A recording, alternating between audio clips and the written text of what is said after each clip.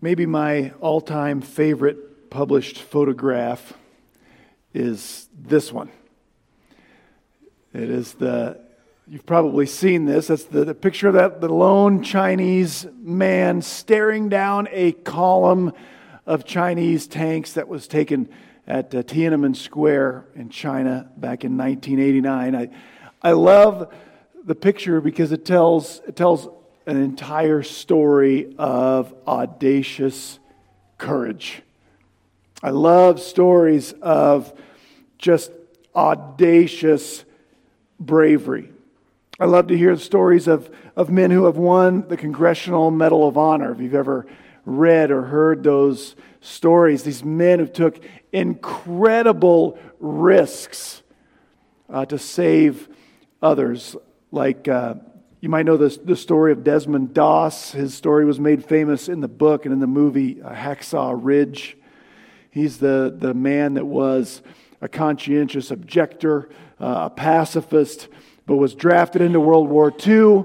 And at Okinawa, he saved, I think, 75 men as a medic just by carrying them to safety. By the way, he won 2 other Bronze Stars in that war for other acts of audacious courage. Well, this morning we're going to read another story of audacious courage from the life of David.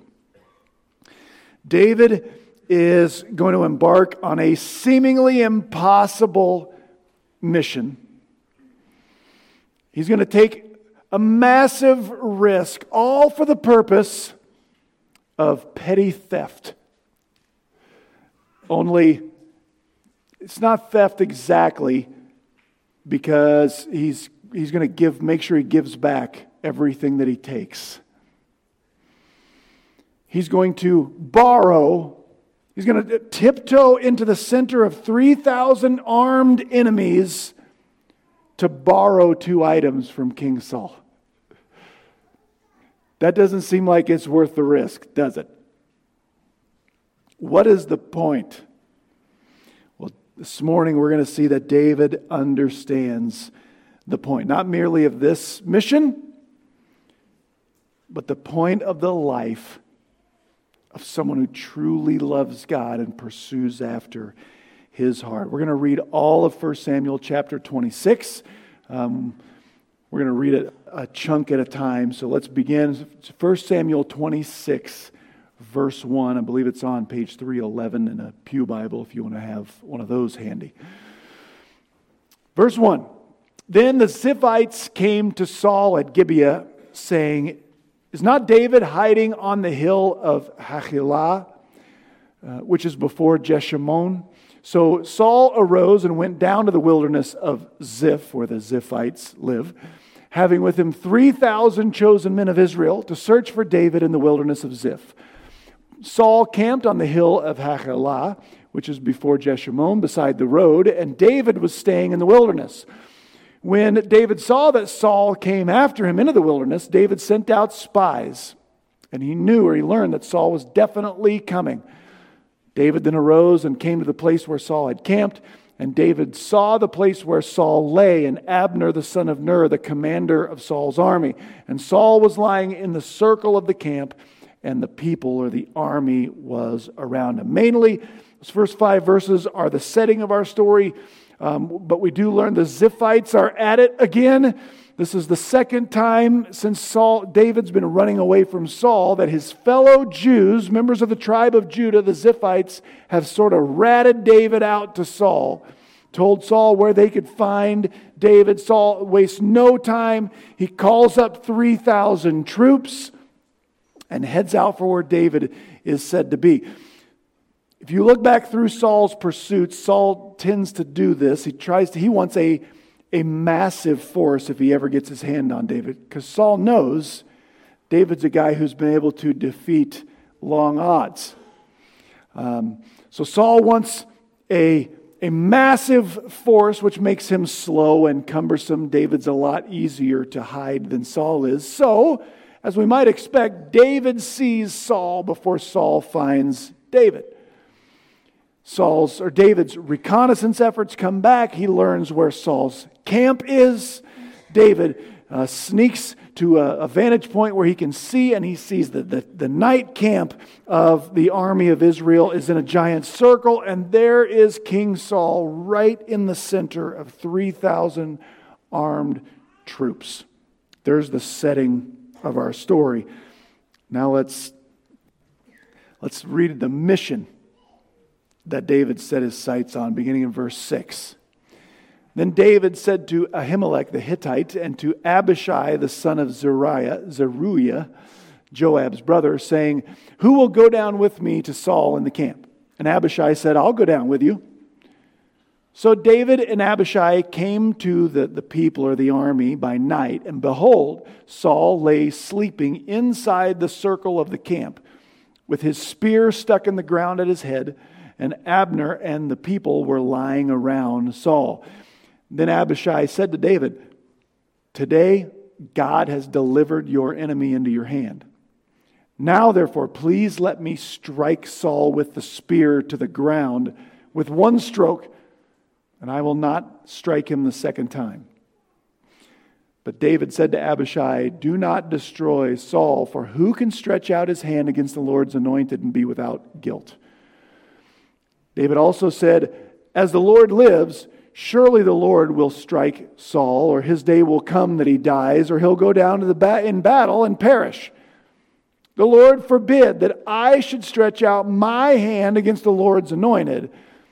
But now please take the spear that is at Saul's head and the jug of water, and let's go." So David took the spear and the jug of water from beside Saul's head, and they went away, but no one saw or knew it, nor did anyone awake, for they were all asleep, because a sound sleep from the Lord had fallen on them.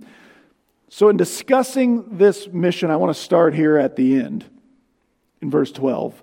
Because this is one of those stories in the Bible that it's really easy to read, and as you're reading it, go, "Oh, come on. This could never actually happen."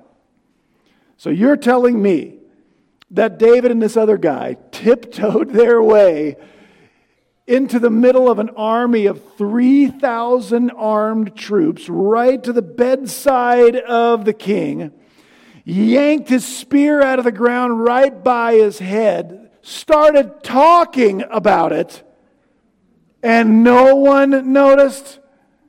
Like, had they not invented security guards at this point in history? Picket lines, lookouts?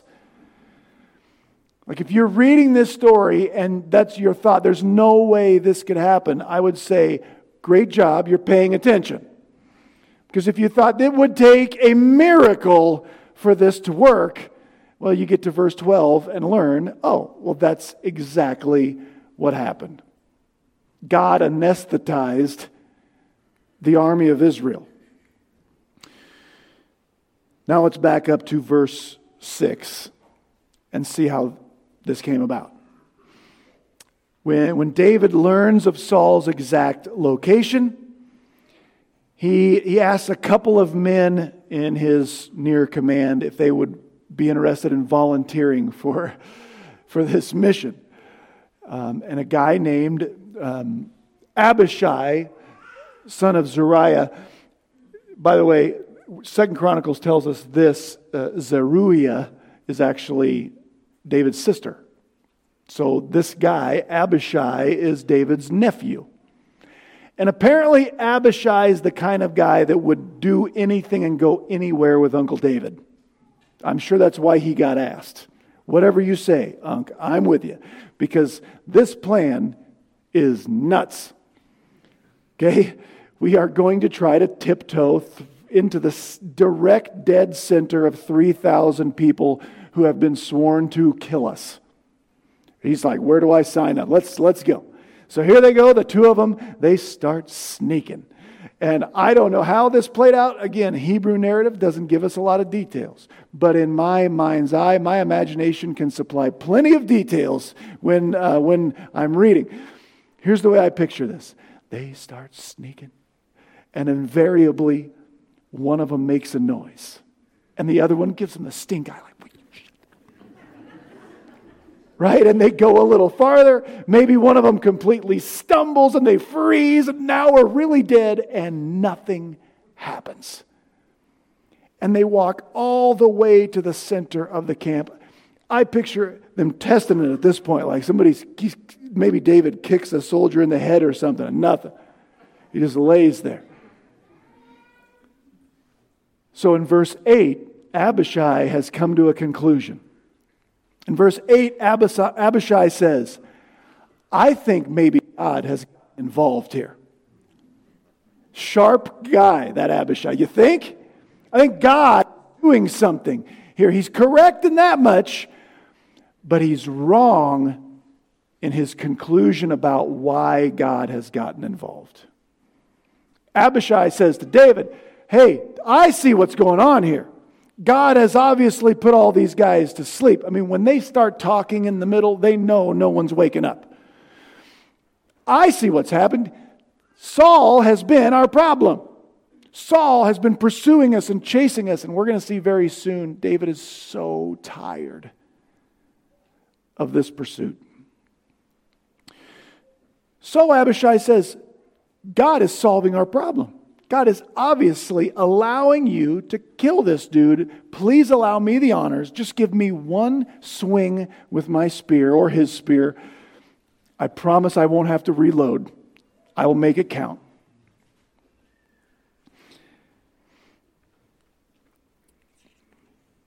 But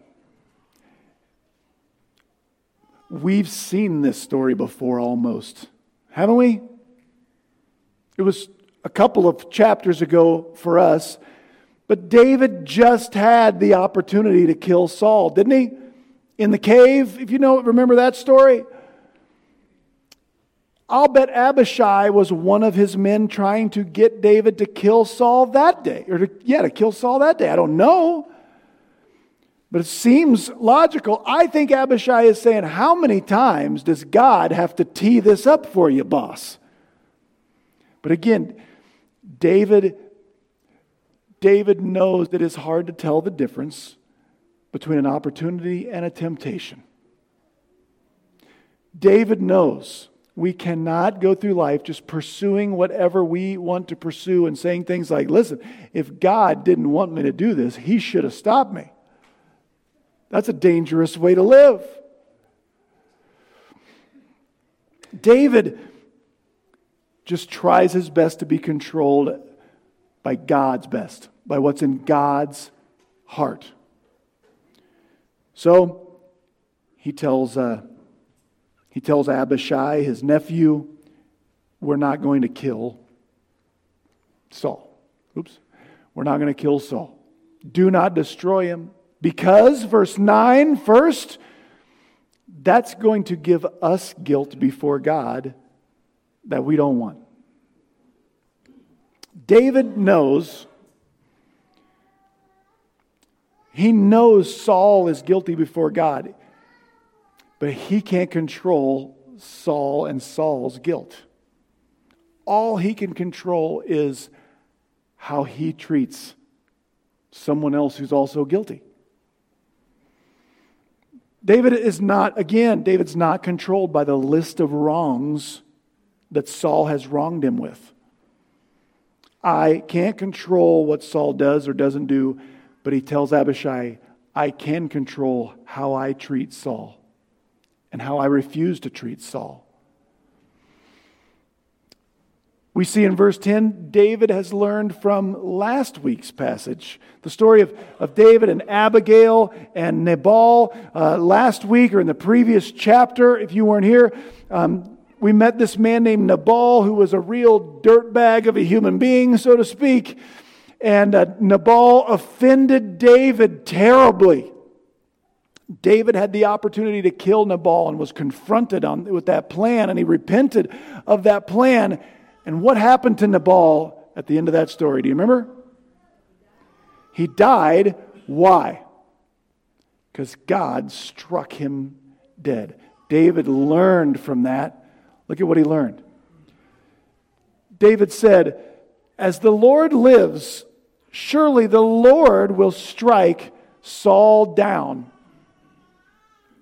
David says, if God wants Saul to die today for the wrongs Saul has done, then Saul's going to die today. If God wants Saul to live to a ripe old age, Saul's going to live to a ripe old age. If God wants Saul to die in battle, Saul's going to die in battle. But God will decide when he dies, not me. David learned God will take care of folks who do evil. Surely. Maybe not today,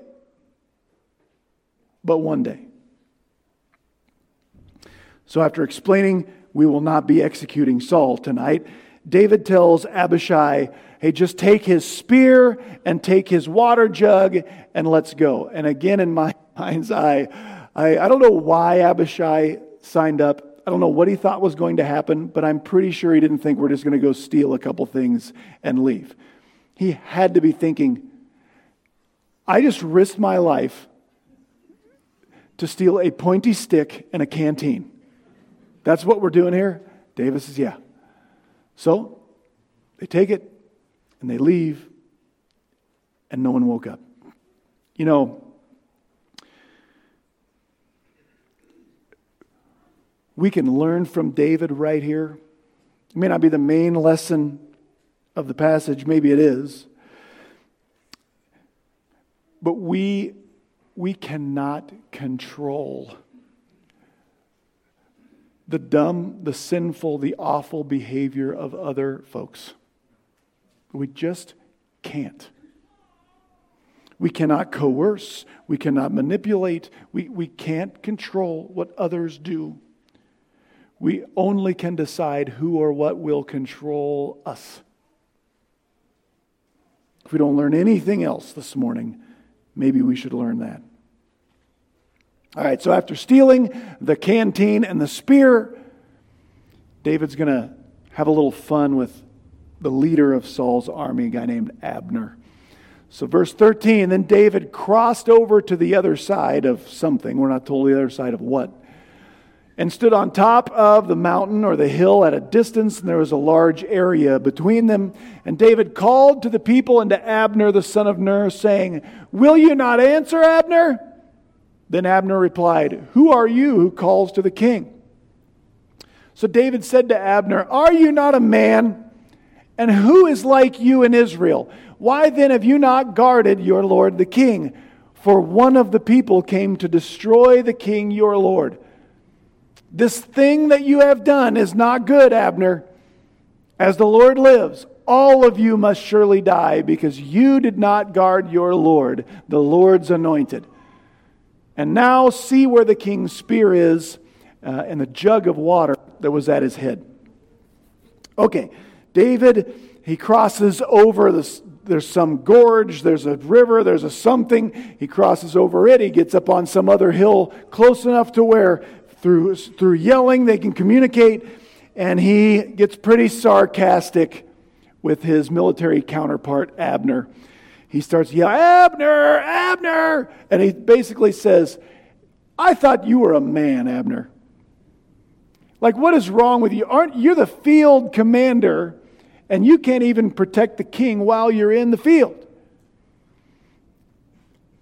David, after poking fun at his manhood, in verse 16, he delivers a court-martial verdict. In verse 16, he says, you guys are so bad at your jobs, all of you deserve to be executed for poor performance. And then David says, someone snuck into your camp to do some ill toward your lord the king. Go look for Saul's spear and his water jug. You won't find it. Obviously, I've got it. What message does that send from David to those folks? Why would he steal those two things?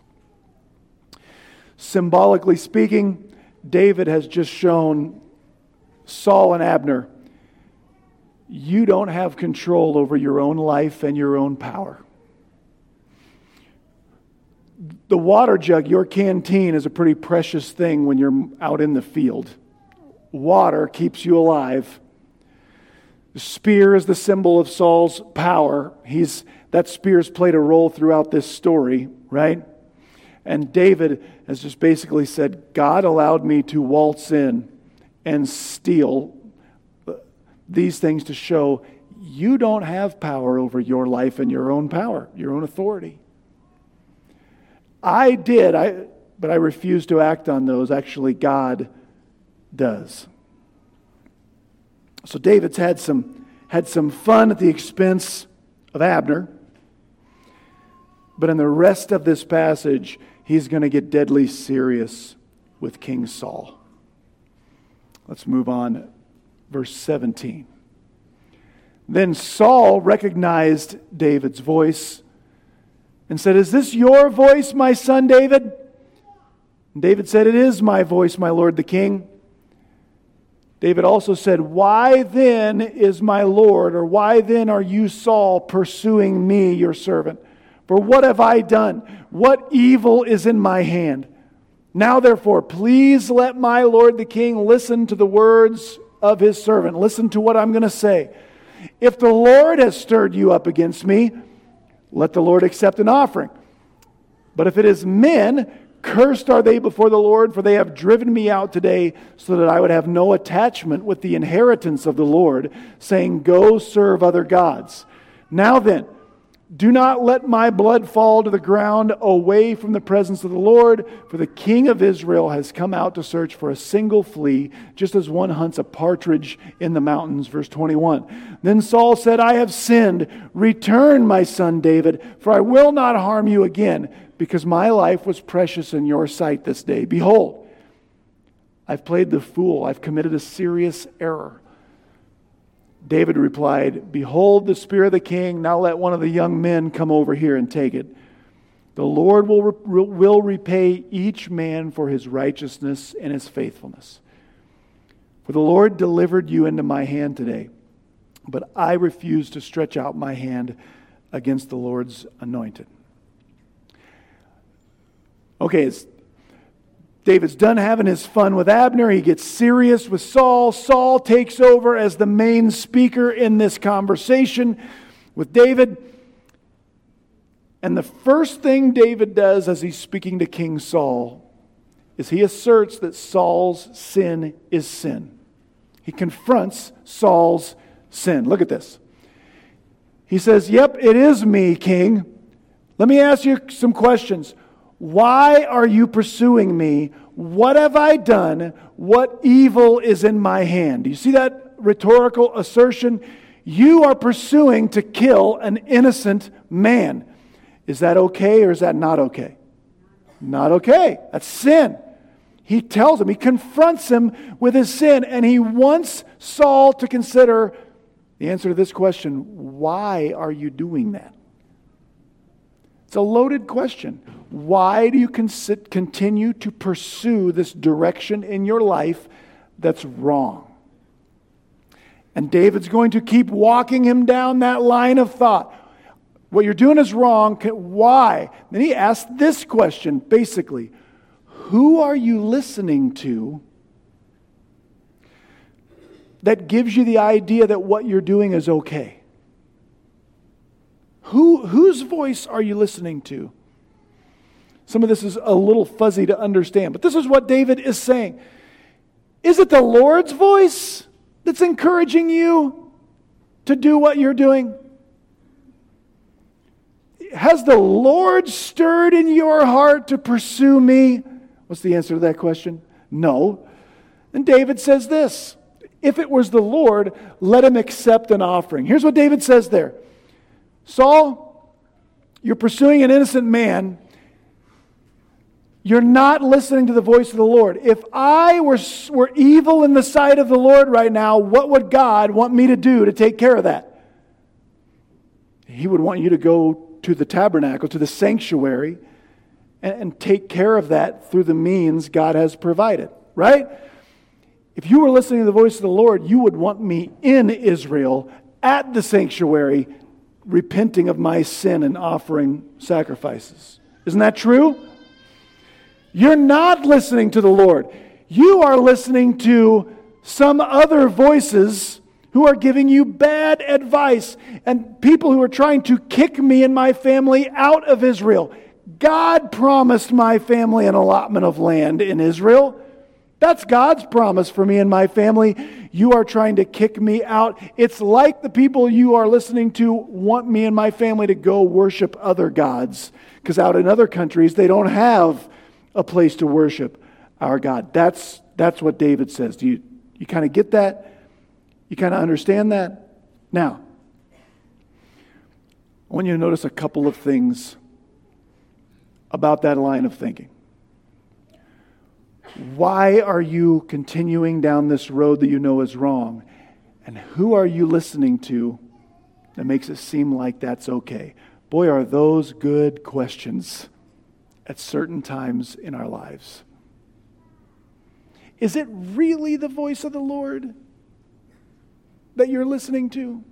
See, it's really, really easy to just live based on how I feel, pursuing what I want, and I can convince myself that what I actually want is okay with God. That's not the same thing as seeking the heart of the Lord and pursuing what God says is best. It's really easy. Now, David knows who Saul actually listens to. You know who Saul actually listens to? Saul. Saul has decided what Saul wants, and then he just surrounds himself with people who will tell him what? That what he's already decided is okay. Can we fall into that trap? Can we decide, here's what I want, now I just got to search for someone who will tell me that what I'm doing is probably okay? That's a really easy trap to fall into. I want you to notice something else about David that it shows up a lot in his writings. David wrote a lot of the Psalms, like the one we looked at earlier about our graduates. It's almost like David says here, the worst thing you're doing is keeping me away from what? From like the sanctuary. In lots of David's writings, he says over and over, he talks about these times when he has to be away from corporate worship. The gathering of God's people in the sanctuary. David talks over and over about how it hurts. Like when he says, when I can't worship, Psalm 63, I feel like I'm in a dry and weary land where there is no water. David constantly talked about how much it hurt when he couldn't gather with other believers corporately, publicly. Now, that's not because David thought God actually only lived in that tent they made him. Right? Like that's the only place God was. And if you don't go to God's house regularly, then God's not going to like you. That's not the point. Because David also wrote, like Psalm 139, I think, where can I go that you're not there? Remember that? Any place I go, God's there. He's everywhere. But David's conclusion to that was not, God's everywhere no matter where I'm at. So it's not that important for me to gather with other believers where God told us to gather. For David, it seems like even more than, Saul trying to murder him, what hurt David the most is, you don't let me gather with the people at the sanctuary, and that hurts. It hurt David to be kept away from the sanctuary.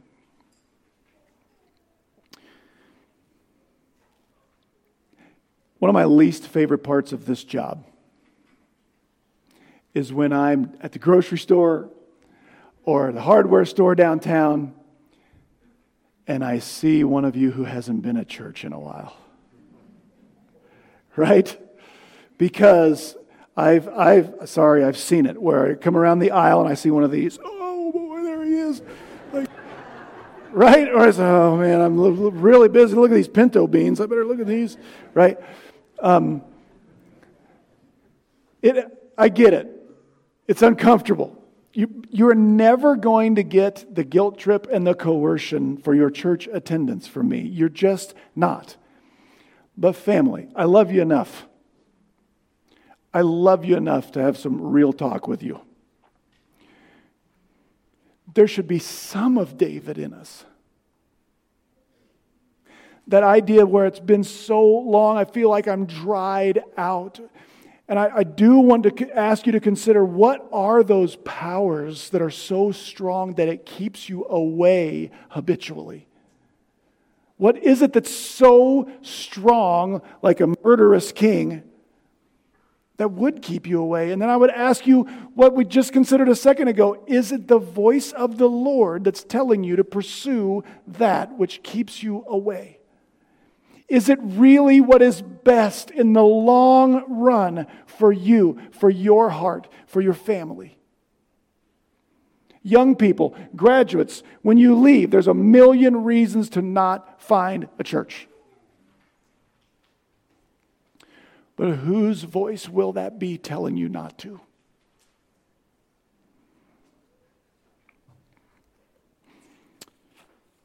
Saul, after he hears David's question, who are you listening to? Is this really God? Why are you doing what is wrong? Like, Saul agrees. He knows what David is saying is right, is legit. Saul's ready to confess. He says, it's almost amazing to hear it coming from Saul's mouth. Saul says, I have sinned. I've blown it. I know I'm wrong. He tells David, just come on back. I won't harm you again because I know you saved my life again today. Now, what really has Saul emotional is that part. You could have killed me and you didn't. You did something good for me. That's what sort of melts Saul's butter. What's in it for me? So he confesses.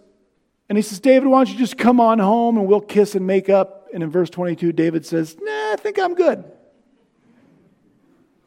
He says, I don't think I'm coming back over there with all 3,000 troops awake. Thank you very much. Why don't you send one of your young men over here? I'll lay the spear in your canteen down. You can come get it and retrieve it and have it later. I will not harm you and wrong you, but I don't exactly trust you. Right? But he does yell an invitation for Saul. Check out verse 23 with me. He says, the Lord will repay each man for his righteousness and his faithfulness. For the Lord delivered you into my hand today, but I refuse to stretch out my hand against the Lord's anointed. Here's what David says there. He hears Saul say, I have sinned. I have blown it. How do I make up for this? Come on over here so I can give you a big hug. David says, no, you can't control me, but you can control your pursuit of God's heart. Just start doing the right thing, Saul, and it'll be worth it. And then he says, you know why I let you live today? Because I know the Lord is going to repay each person's righteousness and faithfulness in God's timing. I think David would say, in my heart of hearts, in my flesh, Saul, I wanted to run you through. I wanted to make a Saul sickle right there on the ground. But the Lord will repay each man for his righteousness and his faithfulness. That's why when God keeps delivering you into my hand, I don't kill you. Because God wants to deal with your sin, Saul. That's between you and Him. Why don't you get to the sanctuary and do some work with the Lord? I am not going to be sort of judge and jury. And next, we read David's last words to Saul. Now behold, as your life... Oh, wait, I don't want to read that yet. I want you to tell me what you would say if you were David. I want you to finish this. So, who's been hunting David? Saul. He's been trying to murder him, and David just spared Saul's life, right? Is David tired of being hunted? Yes. So David, at the end of this, and he's just heard Saul confess, David says, Saul, in just the same way I just found your life valuable enough to save, so what do you think Saul or David should say next? I just found your life valuable enough to spare, so why don't you find my life valuable enough to spare? Isn't that what you would say? It's not what David says. Now, behold, as your life was highly valued in my sight this day, so may my life be highly valued in the sight of the Lord. And may He deliver me from all my distress. That is an incredible verse of Scripture right there. Do you hear what David says? I'm not asking you to deliver me. God's got that. I let you live because I want God to look at the way I live and say, attaboy. Your life was valuable to me and I spared you. You know why? Because I want my life to be well lived in God's sight. I did not spare you because I wanted something from you. I wasn't trying to manipulate you or control you. I just want my life to be lived right. And Saul hears that too. Saul says to David, blessed are you, my son David. You will both accomplish much and you will surely prevail. Prophetic words from King Saul. Last words he ever says to David. So David went on his way. Saul went on his way. And that's our passage. There's a lot we can learn from that one.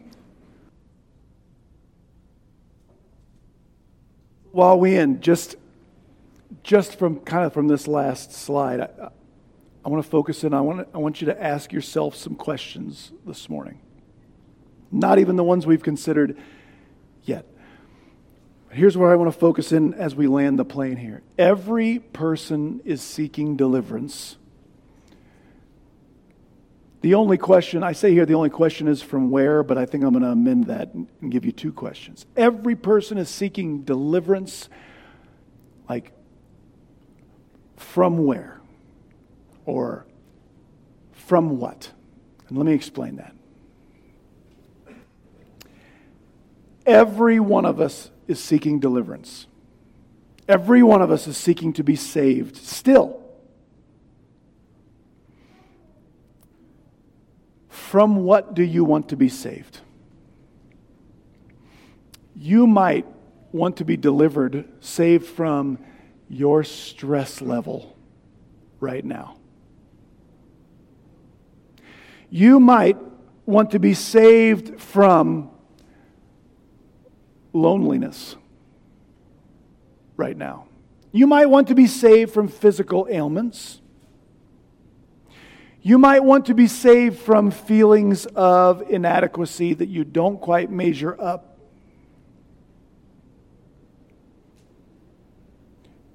You might want to be saved from just being sort of anonymous. You get my drift? Why don't you spend just a minute and ask your heart, what is it you want to be saved from?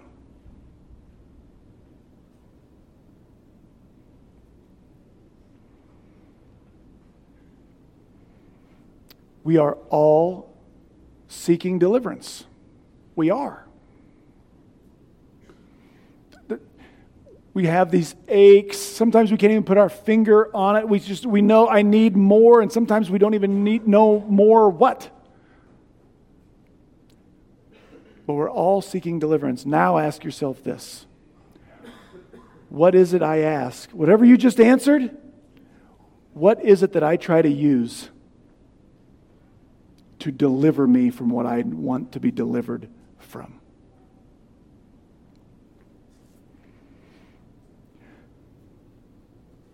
If you want to be delivered from boredom, where do you go to try to find excitement?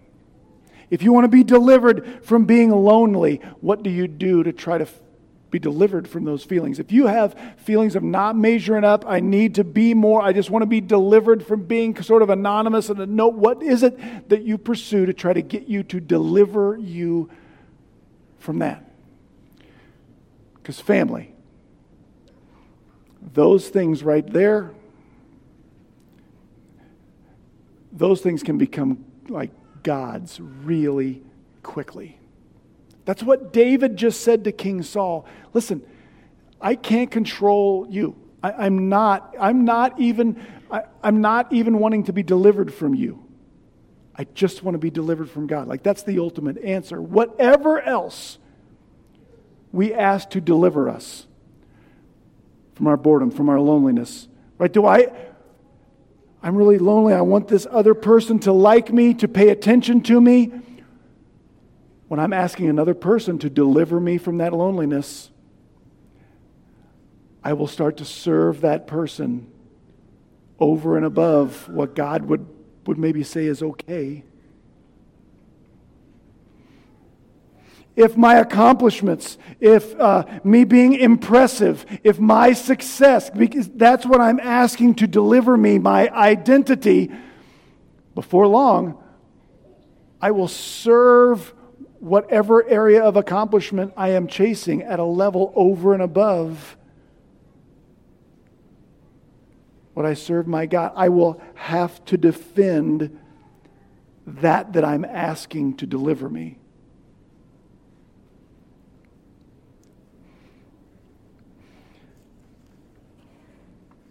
Isn't David awesome? Isn't he great? Isn't David's behavior, don't you read that and like Saul go, man, he's a better man than I am. But please don't think David's behavior was so good, that's why God liked him and chose him. No. David understood, I am chosen by God. And as David pursued to be delivered by God alone, that's what controlled his heart and that's what controlled his behavior. And as we move forward and David starts to blow it a little bit, and that's going to come sooner than you think, in 1 Samuel, not 2 Samuel, you know what David will start to do? He will start to ask something or someone else to deliver him. And as soon as he does that, disaster. If he is lonely and he is wants some excitement and he looks out over that balcony later in 2 Samuel and he sees a woman. And suddenly he thinks, she can deliver me from these feelings I want delivered from. Disaster. Folks, that's a lot of our battle. I only want my deliverance to be saved by my Savior. I do want to feel loved, but I need to seek that from Him. I want to feel significant, and I find that in Him. I want joy, which will only come from Him. Anytime I try to seek some deliverance outside of Him, then the other questions from the passage should come back. Is that the voice of the Lord you're really listening to? Who are you listening to? What do you want to be delivered from? And what is it you are asking to deliver you? If we can answer those things correctly, we'll save ourselves a lot of heartache. Let's pray, and we'll finish up. Father God, David's a better person than we are, usually. Certainly, again, in this story, he is. But David seems to have gotten the point, Lord. He cannot control people around him who sin, just like we can't control our kids, our spouses, our bosses. David learned he could only control what his heart pursued. He could only control how he treated those around him as valuable, even if they sinned against him. They're still valuable. God, we know that our deliverer, our Redeemer, lives. Lord, help us to fix our eyes only on you to deliver us from all of the things our hearts want delivered from.